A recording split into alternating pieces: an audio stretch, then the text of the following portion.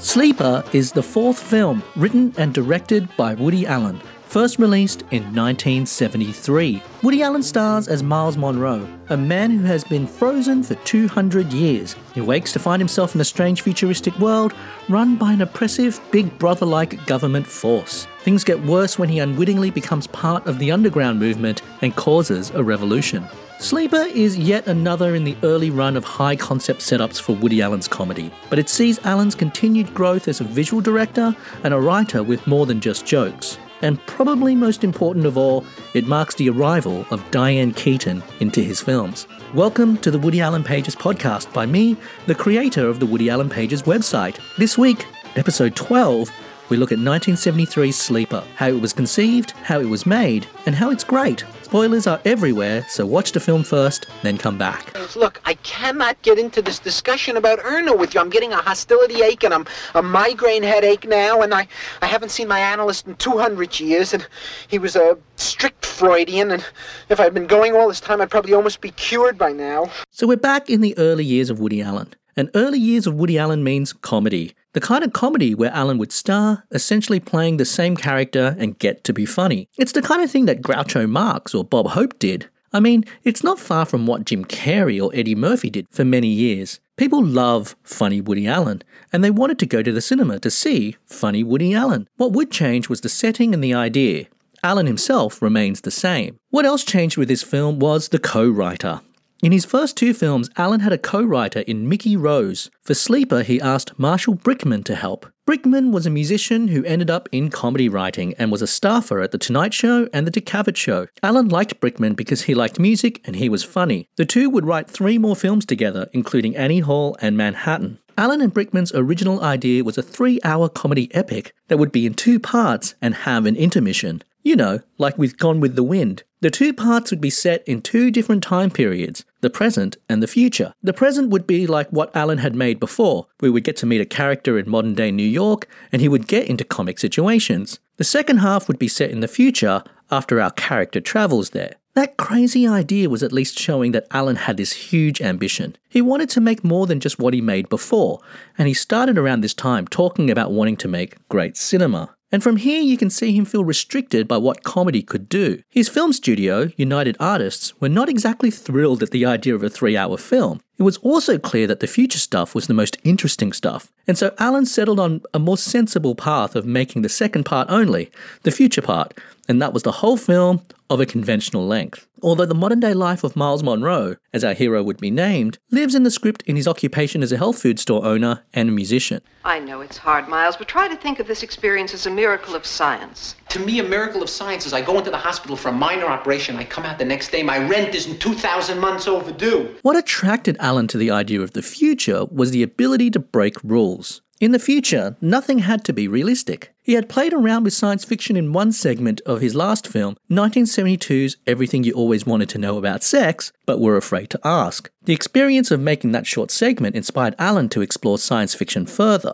One of his first sci-fi ideas was a future society that was essentially silent, where only the elite could talk. It would be an excuse for Allen to do some slapstick silent comedy, in the vein of Charlie Chaplin or Harold Lloyd. Allen had flirted with this in the films that he made before Sleeper. Long sequences in Take the Money and Run and Bananas were essentially silent comedy sequences. Allen really wanted to lean into it with this film. Again, as a sign of his growing ambition, he flirted with making this a completely silent film, not even having the elite talk. Or at least, that the second part of his original 2-part epic would be silent. Allen stepped away from this idea as well. Either way, what Allen ended up with was a script where there was a lot of silent sequences. It wasn't a whole silent film, but you can see the silent comedy is what Allen is striving for. And sure, you would have to agree that a 3-hour, 2-part epic where the second half is silent would be commercial poison, but Mel Brooks made Silent Movie in 1976, and The Artist won an Oscar in 2011, so it could be done, I guess. Would you like some more? This stuff tastes awful. I could have made a fortune selling it at my health food store. But let's face it, seeing Allen do a lot of silent comedy wasn't the hook of this film. The hook was Woody Allen in the future. In fact, in France, they just called the film Woody and the Robots. And if you wanted a Snakes on a Plane type title for this film, then Woody and the Robots is it. The sci-fi premise was pretty simple, that Mars would simply wake up in the future after a long sleep. Cryogenics has been used many times in fiction, but there were actually very few films about it by the time Sleeper came out. Of course, since then there's been Austin Powers, Alien, Idiocracy, Futurama, and much more. But it was semi-groundbreaking at the time, but it surely doesn't feel very groundbreaking now. The most obvious precedent for Alan was the H.G. Wells book, The Sleeper Awakes, first published in 1899. That book popularized the idea of a sleeper. The hero of Wells' book was also unfrozen after 200 years, and also gets caught up in a revolution against the powers that be. The similarities between Alan's Sleeper and the Wells book was not lost on people. Filmmaker George Pal, who directed the 1960 version of H.G. Wells' The Time Machine, had been working for years on a version of The Sleeper Awakes. This film effectively killed that project. Alan actually checked his work with science fiction experts, claiming he was a Luddite with such things. First, he had lunch with legendary science fiction author Isaac Asimov. Asimov is one of the most acclaimed science fiction writers and thinkers ever, and definitely knew a few things about robots. Over the lunch, Asimov reassured Alan that the script was fine. Alan also asked Asimov to join the film as a consultant in case anything changed during the production. He wasn't able to do it, but suggested fellow sci-fi writer Ben Bova, who did take the job. More than the cryogenic stuff, there's other fun sci-fi bits throughout the film. There's cloning, supercomputers, various gadgets, and fun stuff. The science fiction stuff was strong enough that Alan actually won 2 sci-fi awards, the International Honor of the Hugo and an American award called the Nebula. Both are science fiction awards that had a film writing category. This was before Alan won a single Oscar. Hey, that's science. I don't believe in science. Science is an intellectual dead end. It's a lot of little guys in tweed suits cutting up frogs on foundation grants and... Oh, I see. You don't believe in science, and you also don't believe the political systems work, and you don't believe in God, huh? Right. So then, what do you believe in? Sex and death. 2 things that come once in my lifetime. But at least after death, you're not nauseous.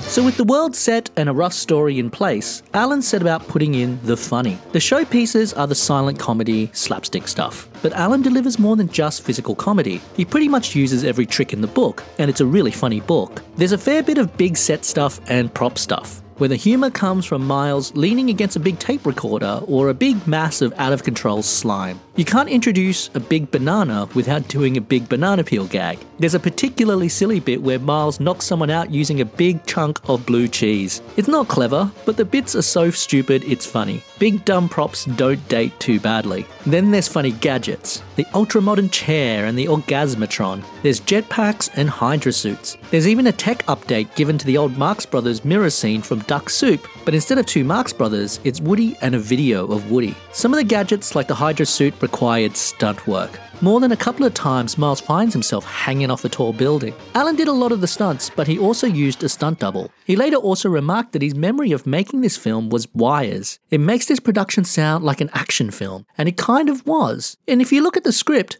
Alan put in silent comedy sequences where action sequences would normally go. Basically, Jackie Chan could have made this film as one of his action comedies with fights instead of slapstick, and very little would have to change. I wonder what the shooting script for Sleeper actually looks like, because so much of it is improvised. The best of it is those silent sequences where I can't imagine the script has much more than there is a field of giant fruit, Woody Allen can go be funny. The best of these sequences for me are not the big sets or the stunts. It's not the stuff where Alan might fall off a high surface. I like when Alan is being silly and some poor extra has to keep a straight face. The sequences at Luna's house where Miles is pretending to be a robot, or the start when Miles has just woken up. There he actually puts a pie in someone's face and no one breaks character. It's hilarious. Alan really wanted to make this silent comedy, but he actually put in plenty of jokes that are not silent comedy jokes, and they work great as well. A lot of the verbal jokes are dripping with time travel irony. This kind of sci-fi is always more about holding up a mirror to the present than any real exploration of the future. And here, Alan is holding up one of those circus mirrors that makes the present look very strange. Like how the food we thought were good for us is bad. Or the sequence where Miles tells doctors about Stalin. It's not exactly the incredibly constructed witty one-liners that Alan is known for. They are jokes that only work in this context, but they're pretty funny verbal jokes anyway. Has he asked for anything special? Yes, this morning for breakfast. He requested something called wheat germ, Organic honey and tiger's milk. Oh, yes, those are the charm substances that some years ago were felt to contain life-preserving properties. You mean there was no deep fat? No steak or cream pies or hot fudge? Those were thought to be unhealthy. Precisely the opposite of what we now know to be true. Some of the references make sense in the early 70s but are probably dated now. Take for example Our Leader, who is portrayed in photos by Timothy Leary, one of the leaders of the counterculture in the 60s and the 70s. He was a big proponent of LSD and the turn-on, tune-in, drop-out way of life. It's hard to imagine Alan, who was really quite straight-laced, would do anything but laugh at Leary. Leary's time was the 70s, and by the 80s the world had passed him by. Right now, I imagine most people watching the film for the first time might miss the joke completely. There's also references to Howard Cosell, Stalin like I said, Playboy magazine, Bill Graham, and other stuff that just simply isn't relevant anymore. The Miss America sequence is dated as that competition has fallen away in the culture. This kind of stuff is what hurts the film watching it today. Who knows? It may have ended last Saturday in the very same way.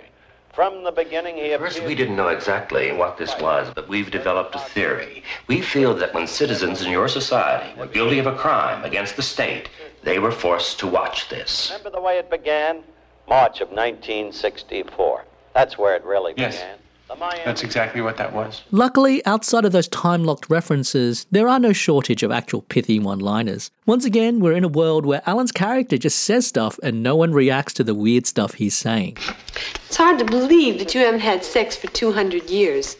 204 if you count my marriage. In amongst the jokes is actual proper story. The plot makes sense. The rebellion needs a blank person for their plans, so they woke one up. Alan even writes setups and payoffs. The robots are introduced in a scene that is not particularly funny, but Alan does it because he needs to use it later. Even the Orgasmatron comes back as a plot point. It's simple stuff, but it's not just sketch after sketch anymore. Sleeper has more of a plot, a beginning, a middle, an end, and some tension we are building towards. Still, there are plenty of scenes that are just sketches that do nothing to advance the story. But then there are scenes that have no jokes at all, and they're just there to advance the story. In fact, the film opens with 5 minutes of no jokes, just setting the scene. Miles is yet another Woody Allen stock persona, but because he's in a better script and he's on this journey, he's not just a cartoon straight man in a series of sketches. We ever so slightly feel for him when he's lost in his future world, because he's genuinely stuck. And we are sad for him when he discovers his life is gone and that this big adventure rests on his shoulders.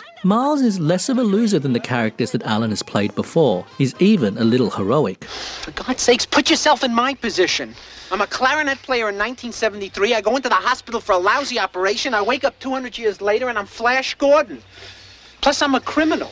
Luna, played by Diane Keaton, is the most developed secondary character Alan has written so far. Everyone else had just been cartoons, but she's a person with flaws, and she learns and changes. She starts as a character who is happily ignorant, hating the rebels. Then she learns that the state isn't on her side, ultimately becoming a rebel herself. She starts as a character that our hero has to overcome, and our hero turns her into a character that will come back as a believer and save his life. I mean, it's kind of like Han Solo. This is classic, solid screenwriting stuff. Who are you? Who am I? I'm Luna. Who? Luna! Don't you remember? We were outlaws, aliens. The police captured you, I escaped. I'm with the underground. Remember the Western District? Miles, I'm Luna! Luna, remember? Luna! Your name is not Luna, is it? And there's a pretty decent ending too. It's a heist. Luna and Miles have to steal a nose. Alan puts in some character tension. Miles is jealous of Erno, the leader of the revolution. It's good screenwriting as two things are on the line. They have to steal a nose, but our leads also have to get along. The tension in the end comes from seeing if our two leads can pull off the heist, but also put their bickering aside. I assume that there were jokes that Alan and Keaton had to go on, but they were improvised as well. Alan had apparently planned a more intricate ending that involved stunts, but it wasn't practical. But it doesn't matter. Getting the nose and throwing it under a steamroller is as good a way as any to end the revolution, because what we as the viewers really want to see resolved is whether Miles and Luna get together. You probably feel a lot safer with Mr. White Teeth back there. Who? You know, the rebel chieftain with the wall-to-wall muscles on his chest. You mean Erno? Yeah, Erno, it's a great name if you happen to be the star of a vampire movie. He's brilliant. Yeah, I know. He couldn't be with us today. He's got to go take his handsome lesson. Oh, you're jealous. Jealous? Are you kidding, honey? With a body like mine, you don't get jealous. Right at the end, we get a little bit of theme thrown at us. Miles says that any new regime will just be like the last. Between the revolution in Bananas and the attempted killing of Napoleon in Love and Death, Alan certainly had revolution on the brain, and it seems consistent with his view on power and authority that it's all the same in the end. He's very anti-authoritarian in a way, but it's also very Woody Allen to not care about the matters of the world. There are bigger matters of the heart, or it's just another hangover of its time. By now, the 60s hippie dream was over, and the 70s was settling in. Don't you understand? In 6 months, we'll be stealing Erno's nose. Political solutions don't work. I told you that. It doesn't matter who's up there. They're all terrible. You know, the political men... What are you looking at me like that for? I think you really love me. Alan shot Sleeper around Denver and nearby Boulder, Colorado, with some extra filming in Los Angeles. Los Angeles was the base for production and planning, with most of the crews sourced from LA. There's no scenes in New York. Alan had yet to decide that his hometown would be his home base. Alan basically went for locations that already looked futuristic, and for some reason, several locations around Denver fit the bill. I'm not sure why Denver was such a hub for modernist architecture, but it was. Alan had considered shooting in Brasilia, the capital of Brazil. Brasilia is still a modernist wonder of a city, but of course it proved too expensive. But do yourself a favour. Do a Google image search for Brasilia. The most famous futuristic building is Luna's home, called Sculptured House, which a lot of people just call Sleeper House. It's located on the outskirts of Denver and was only built 10 years earlier and designed by modernist architect Charles Deaton. The house was unfinished at the time of filming, and no one actually lived there full-time until 2006, after it was bought and sold a few times. It looks amazing, but several owners spent millions each trying to get the house complete and comfortable for living. The National Center for Atmospheric Research in Boulder also serves as the base for the bad guys. That was designed by I.M. Pei, who also designed the famous pyramid of the Louvre in Paris. Some of the landmarks are still there, but some are gone. It's hard to predict the future. He claimed he saw secret experiments at the Lexitron Hospital, something called Ares. I absolutely do not want to hear about it, Harold. This world is so full of wonderful things. What makes people suddenly go berserk and hate everything anyway? I mean, why does there have to be an underground? After all, there's the orb, and there's the telescreen, and there's the orgasmatron. What more do they want? There are some really wonderful cinematic shots of nature as well. Of course, landscapes are an easy way to look futuristic. Trees, forests, and caves haven't changed in millions of years. In one of the early scenes, the sky is a lovely blue with the moon right in the middle of the frame. It's one of those shots you reckon everyone had to wait around for hours just to get the moon right. It's a very different approach from Alan's first couple of films. In Take the Money and Run and Bananas, Alan prided himself on coming in on time and on budget. With Sleeper, he went the other way. He became more demanding of getting things to look right and taking the time it took for it to happen. There are lots of stories of the cast waiting around with nothing to do as it rained or snowed. The other cause of delay was a lot of the technical complications. The bubble cars would break down, and there was a lot of work to set up the stunts. Also adding to the production time was Alan's habit of shooting far more than he needed. Alan improvised jokes and filmed sequences that were funny that he didn't really have a place for. In the end, the shoot went for 101 days, the longest of his career to date, and he had 35 hours of footage to sort through. There were a lot of deleted scenes, and there are production photos of them. According to editor Ralph Rosenblum, a lot of the funny scenes were cut because they took away from the plot. It's another small bit of growth in Alan's filmmaking, and also alludes to what would come next. Alan's perfectionism would only increase, and he would ruthlessly rewrite and reshoot his films in the next decade or two. Also futuristic was the costumes, props, and sets. The costumes are the work of costume designer Joel Schumacher. The look of the robot butlers in particular are incredible. The first theatrical poster used a shot of Alan in the jetpack, but after the film came out, every DVD or Blu-ray release since always features Alan as a robot butler on the cover. Schumacher would go on to be a director in his own right, but this was his first film with Alan, and the two would become close friends outside of work. Alan actually encouraged Schumacher into directing, and Schumacher credited Alan for this. Schumacher went on to direct films like Falling Down and Batman and Robin. These robots are uncanny. They're one of our biggest industries here. Infinitely more sophisticated than any previously manufactured labor-saving devices. They're plastic. Yeah, I know, but they're alert and they respond. You know, I've gone out with girls who had less movement than that. Returning as cinematographer was David M. Walsh, who worked on Alan's last film, Everything You Always Wanted to Know About Sex But Were Afraid to Ask. He does a pretty good job, and the cinematography is a huge improvement on Allen's first couple of films. Allen had wanted to continue working with Walsh, but he was unwilling to leave Los Angeles. Walsh would do fine being a cinematographer for many excellent films, including a run with director Herbert Ross that included classics like The Sunshine Boys and The Goodbye Girl. Also returning is Dale Hennessy as production designer, who also worked on Everything You Always Wanted to Know About Sex. He created all the futuristic sets and bubble cars. The wonderfully named A.D. Flowers created the special effects. He worked with Allen before on Take the Money and Run, and also worked on The Godfather. He created the slime, the explosions, and other effects. I love the way things are lit in this film, and I assume Walsh, Hennessy, and Flowers might have all contributed. The first time we see Sculptured House, it is all lit up beautifully with a blue night sky behind it. The bubble cars light up. There's some cool light-up furniture. It's not practical, but it looks very hip from a design point of view, and it hasn't dated too badly. One of the more interesting shots is near the end where Miles and Luna make plans in a screening room, and they are shot as just silhouettes. Just overall, the film looks great, with lots of interesting visual ideas. They've certainly done a great job hiding a small production budget. Ralph Rosenblum and Ron Kalish both return as editors, having worked on Allen's last few films. Basically, Allen was starting his habit of working again and again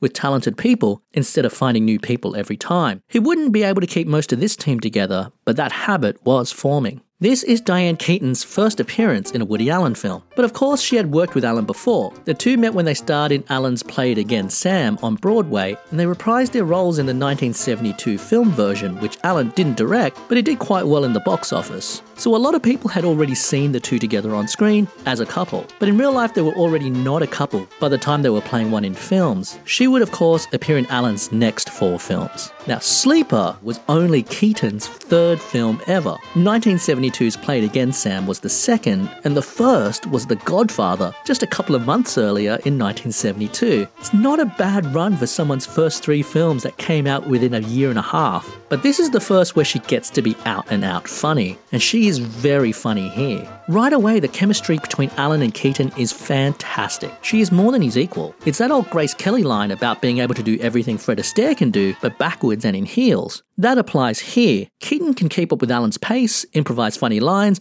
and not break character, and she manages to look radiant whilst doing it. We are drawn to her whenever the pair are on screen. Beyond the funny, Keaton shows remarkable range. She goes through physical comedy to spitting out one-liners to doing very funny Marlon Brando impressions, yet at other times she plays defeated or sweet or threatened or exotic when she is Luna. Allen has written Luna as a character with a journey and some complexity, and Keaton sells it with grace. And she is the best actor to grace a Woody Allen film up to this point. I've been on to you from the start. I've seen how you try to sprinkle this place up with them powders and those fancy French colognes. Well, I say, ha! You hear me? Ha! Ha! But let's not forget Allen's acting either. He's great. He's charming when he needs to be and silly when he needs to be. He's got his slapstick worked down pretty well, pulling some hilarious faces and funny pratfalls. And like I said, there are parts where he almost seems heroic. Allen and Keaton are pretty much in every scene once they're introduced. A couple of people get supporting cast billing, but it really seems arbitrary why Mary Gregory, who plays Dr. Mellick, gets a big credit, but Bartlett Robinson, who plays Dr. Orva, who gets more lines and scenes, doesn't. I assume Gregory has a better agent. That supporting cast, like Gregory, Robinson, but also John Beck and Don Kiefer and many of the others, are all hard-working character actors. They are the kind of actors who appear in dozens of roles and are usually not tied up in long shoots. They are happy to appear in either TV shows or films and are usually based out of LA. The supporting cast all do fine, but this was really the last time that Allen would work with LA as his base. And with that, Allen would stop getting readily available TV character actors for his minor roles, moving instead to out-of-work New York theatre types. It's a small distinction, but you can see what Allen left behind with this film. Contrasting the futuristic setting is the music. For a film about the future, Allen instead went back in time to New Orleans jazz that was popular in the period between the wars.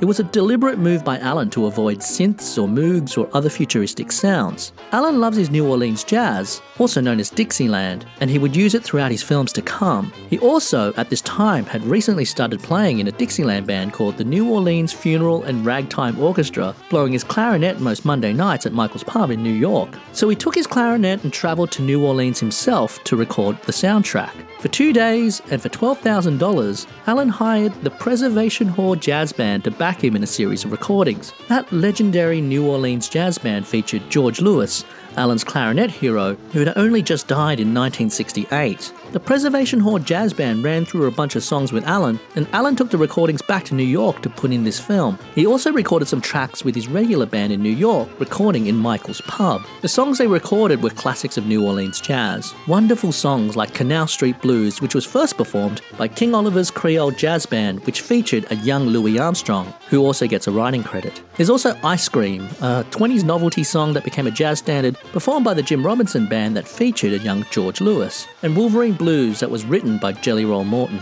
The film opens with Tain't Nobody's Business If I Do, which Alan would later reuse as a musical number in the Bullets Over Broadway musical. All these songs serve to give the film a real pace. The Preservation Hall Jazz Band play with a lot of energy, and that energy gets transferred onto the action on screen. There's no lyrics or singing in the score, and functionally, the tracks are almost interchangeable. A lot of it is used for the soundtrack of Alan running around, and it's great running around music. Alan doing the music was something that people around him encouraged. It helped cement the idea that Woody Allen was the new Charlie Chaplin. Chaplin also wrote, directed, starred and composed the music to his own films, yet for whatever reason, a soundtrack was never released. There's a lot of great Woody Allen films where there's no soundtrack issued. If I had to choose just one to finally see a release, it would easily be this one. The last thing to fall into place was the opening credits. The opening credits sequence strike a similar tone to the famous credit sequences that Alan would use for another 40 films. It's white text on black with music underneath, but the font was not quite the one that he would ultimately settle on, and the order of the names and how things are laid out would later change. It's another sign that Alan was still working out what he wanted to be as a filmmaker. Watching it today, it's just almost there, and that's true about a lot of this film. It's almost there. Miles, you've got to help us. You got the wrong guy. I'm telling you, I'm not the heroic type, really. I was beaten up by Quakers. Sleeper was released on the 17th of December 1973 in the US, released by United Artists. It was Alan's third film for United Artists, who would sign Alan to another 3-picture deal with full creative control. He would make 4 more films for United Artists after Sleeper. It was another hit for Alan, much like all his early comedies, and it fits in well with other great comedies of the 70s like The Life of Brian, MASH, A New Leaf, or Blazing Saddles. All had good stories, and they make the comedy better because of it. It's like how Weird Al Yankovic is funnier because the songs are so good and the musicianship is so good. For me, of the 5 early funny ones, this is the best one. There's a path here for Alan to make comedies that also dealt with his bigger concerns about life and philosophy and meaning, and he could make a film that looked pretty good. A real cinematic spectacle. High-concept comedy with big ideas would continue into his next film, Love and Death, and then of course he would abandon it all after Annie Hall. I sometimes think it's even a bit unfair to compare those first 5 films. It's more like 3 early sketch comedy ones and then 2 not as early comedy adventures in Sleeper and Love and Death. And I'm sure everyone around Alan, his managers, his studio, etc., would have loved to have Woody just continue making these kind of comedy adventures with big set pieces and just enough romance to get by. His audience would have probably loved it too, but of course Alan would go on to do something very different. I think this film gets unfairly overshadowed by the work Alan did later. It's as good as any of Mel Brooks' early work, and in a way the concept is strong and the visuals are strong and the basic storytelling is so strong that this could easily be transferred into a musical the way Brooks turns his early films into musicals. Everything about it is just robust enough for adaptation. There should be more memes about this film and people should quote this film more. Instead, Alan's own film-a-year habit means that some of his best works get buried, and I think this one's gotten buried. The story is the bit that stands up best. I love Miles and Luna, this wonderful odd couple of the man out of time and the woman out of her comfort. And there's plenty of laughs along the way. Yes, it's full of dated references, and it lives in the shadow of the genius work that will come. It's fine, it works, it's enjoyable. And it might not change the course of cinema, but that's a tough bar. Some of those small things nag at me watching the film now, but I'm laughing all the way through. In the story of Alan's career, he is really starting to make his mark. He gets to do the clever philosophical stuff, having stabs at popular culture, whilst being on top of his joke game. He writes, he directs, he stars, and he composes. It's pretty incredible how much showing off he's doing, and United Artists were telling anyone who would listen that he was a one-of-a-kind genius. Woody Allen the genius really starts to show here, but it's just not quite there yet. Still, he had been funny before, but for me, this was Woody Allen's first really great film. Sucker. You don't realize that you've been dealing with one of the greatest minds you've ever seen. Yeah, and his isn't so bad either. Yeah. Here's some fun facts about Sleeper. Notably, the voice of the evil computer is Douglas Rain, who played the voice of the evil computer in 2001: A Space Odyssey. Also in the voice cast are two Jewish comedians, Myron Cohen and Jackie Mason, who are the voices of the Jewish robot tailors. I'm absolutely sure audiences got that joke in 1973. Hello, Dr. Temkin. So nice to see you. I'm BioCentral Computer 2100 Series G. I'll be assisting you through the entire process. May I say, Doctor, we're all aware of your reputation, and we look forward to a successful and rewarding cloning procedure.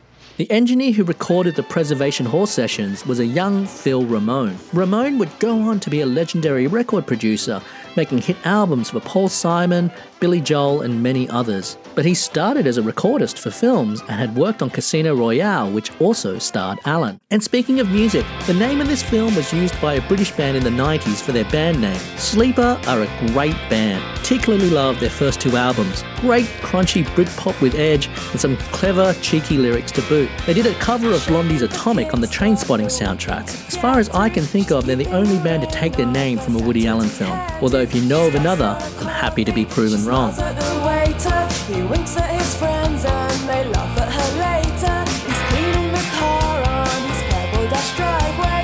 New shiny leather he got for his birthday. He reads Harold Robbins, he flirts with his neighbour. Thanks for listening to the Woody Allen Pages podcast. What do you think of Sleeper? Or this episode? Do you agree or disagree? Send me an email or contact me on social media. I'm at woodyallenpages@gmail.com and at Woody Allen Pages on most social media. The best feedback and questions will go into a special episode. As usual, go check out woodyallenpages.com. The site is 10 years old now and is the most comprehensive guide to Alan's work online. You can support the website and the podcast and myself by supporting me on Patreon at patreon.com/woodyallenpages. Links are in the description. You can get some goodies and you can help me. Some of our top supporters also get a shout out in the podcast. If you want to know more about Woody Allen's work, I suggest my book. 3 volumes called The Woody Allen Film Guides that tell the story of every Allen film. The podcast is pretty nerdy, but the books are intensely nerdy and detailed. Links are also in the description. Otherwise, just spread the word. Tell a friend. We have to keep the conversation and Alan's work alive. It's the most important thing, and it's why this podcast even exists. Next week, we look at one of Alan's most ambitious films with a huge cast. Thanks for listening. My brain, it's my second favorite organ.